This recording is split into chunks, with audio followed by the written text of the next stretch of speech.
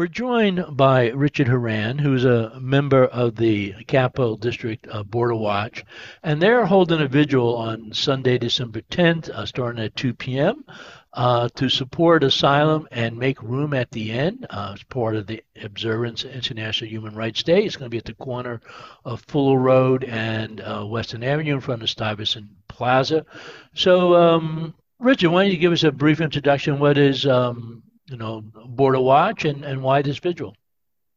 Well, Border Watch is a grassroots organization that was formed in 2019 in response to the family separation that was happening at the border. And since then, we've continued to advocate for asylum seekers in a variety of different ways. We have vigils, we have educational events, um, and we do lobbying. Uh, we try to bring our community together and to build awareness of what's happening with the asylum seekers and to build support uh, so people will be more welcoming. So December 10th is the 75th anniversary of the Universal Declaration of Human Rights. What does that declaration, actually recognize, and what is its, sort of legal status?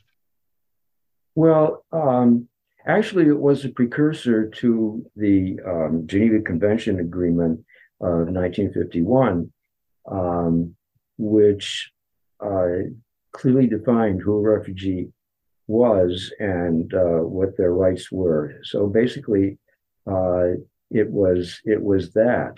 Um, and uh, Let me read you exactly what the definition uh, that they set down is. At this convention, they voted that a refugee is someone who is unable or unwilling to return to their country of origin owing to a well-founded fear of being persecuted for reasons of race, religion, nationality, or membership of a particular social or political group. Um, and that remains the definition of a refugee to this day. In 1967, the United States signed the protocol agreement, uh, and in 1980, the Refugee Act of 1980 was passed, and they basically retained this definition of refugee uh, in that legislation. So the United States is bound both by international law and our own national law to welcome refugees and asylum seekers. Now, I understand that Capital District Border Watch, formed in 2019, was initially very focused on the separation of families at the southwest border. Um, Still apparently is certainly a bit of a problem. But in more recent years, you've now been focusing on, the various asylum seekers that initially were sent from, I guess, Texas, Florida, and elsewhere to New York City, and now at least several hundred are here in the Capital District. What are your, sort of existing, top priorities in terms of your work? Well, it's interesting because we had this visual for the first time last year. Uh, and Last year we were advocating for asylum seekers at the border. This year, however, it's much more immediate because since this past May, 1,000 asylum seekers have come to the capital region and are being housed in 4 hotels. And so this year we want to also bring attention, or especially bring attention to the asylum seekers that are here right now and need our support and need our help. Now, this may be beyond the scope of Border Watch, but I know I have some, friends who are actually involved in providing support services to, refugees that have migrated here from Afghanistan. And I assume there's sort of a difference between how the United States government deals with refugees coming from Afghanistan as opposed to, the refugees along the southern border more likely to come in from, various Latin American countries. Um, yes, And I was at a meeting just this morning where this issue was discussed, and the Afghans who have arrived recently have been paroled in. That is, they have a legal status, and they have a path to work authorization and to permanent residence. The asylum seekers, on the other hand, basically have no legal status, and they need to apply for asylum here before they are eligible for work authorization. So the situation is quite different because the Afghans have a lot more. They have more options and more support. So what are some of the specific things you would like to see, I guess, the Biden administration federally, or even maybe perhaps what the local governments are doing with respect to the support for asylum seekers? Well, all of the above.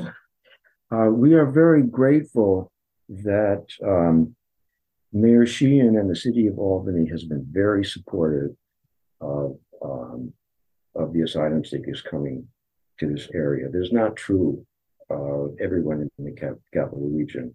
We So we're looking for local support, and we also are working on state legislation.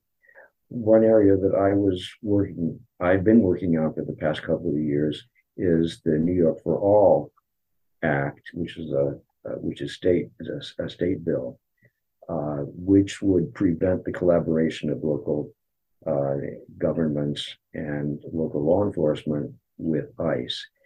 But everyone recognizes that um, these are only partial fixes. That it, the the the reform has to come from the federal government, and it hasn't come so far.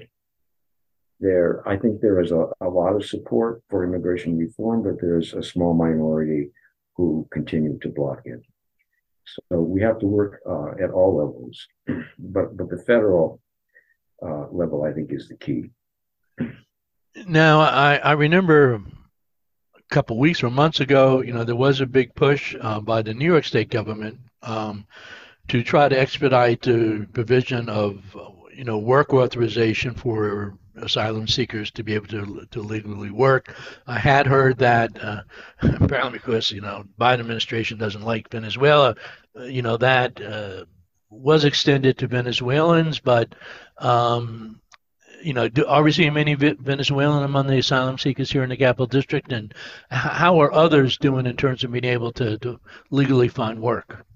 Um, well, yes, the Venezuelans are probably the largest group that we've seen arrive here, and we did a series of and they're being Venezuelans who arrived in the country before July 31st are being offered the option of applying for temporary protected status. And if they are granted that, then they will receive work authorization um, and a path forward. So we did a series of TPS clinics um, about a month ago, and we made a big push to get as many Venezuelans to apply as possible. And the figure that I heard is that we managed to do 200 applications. So, but for other groups, we haven't been able to do that. So they're kind of just existing the best they can. I mean, they are receiving basic support, but they haven't received work authorization. So we've been talking with Richard Horan with Capital District Border Watch. I will hold Inn Vigil to support Asylum and make room at the Inn, International Human Rights Day, Sunday, December 10th, 2 p.m. at the corner of Fuller Road and Western Avenue. Richard, do you have a website if people want more information, Facebook page? But we do have a Facebook page, so look us up at Capital District Border Watch. Thank you very much. And this has been Mark Dunlea for the Hudson Mohawk Magazine.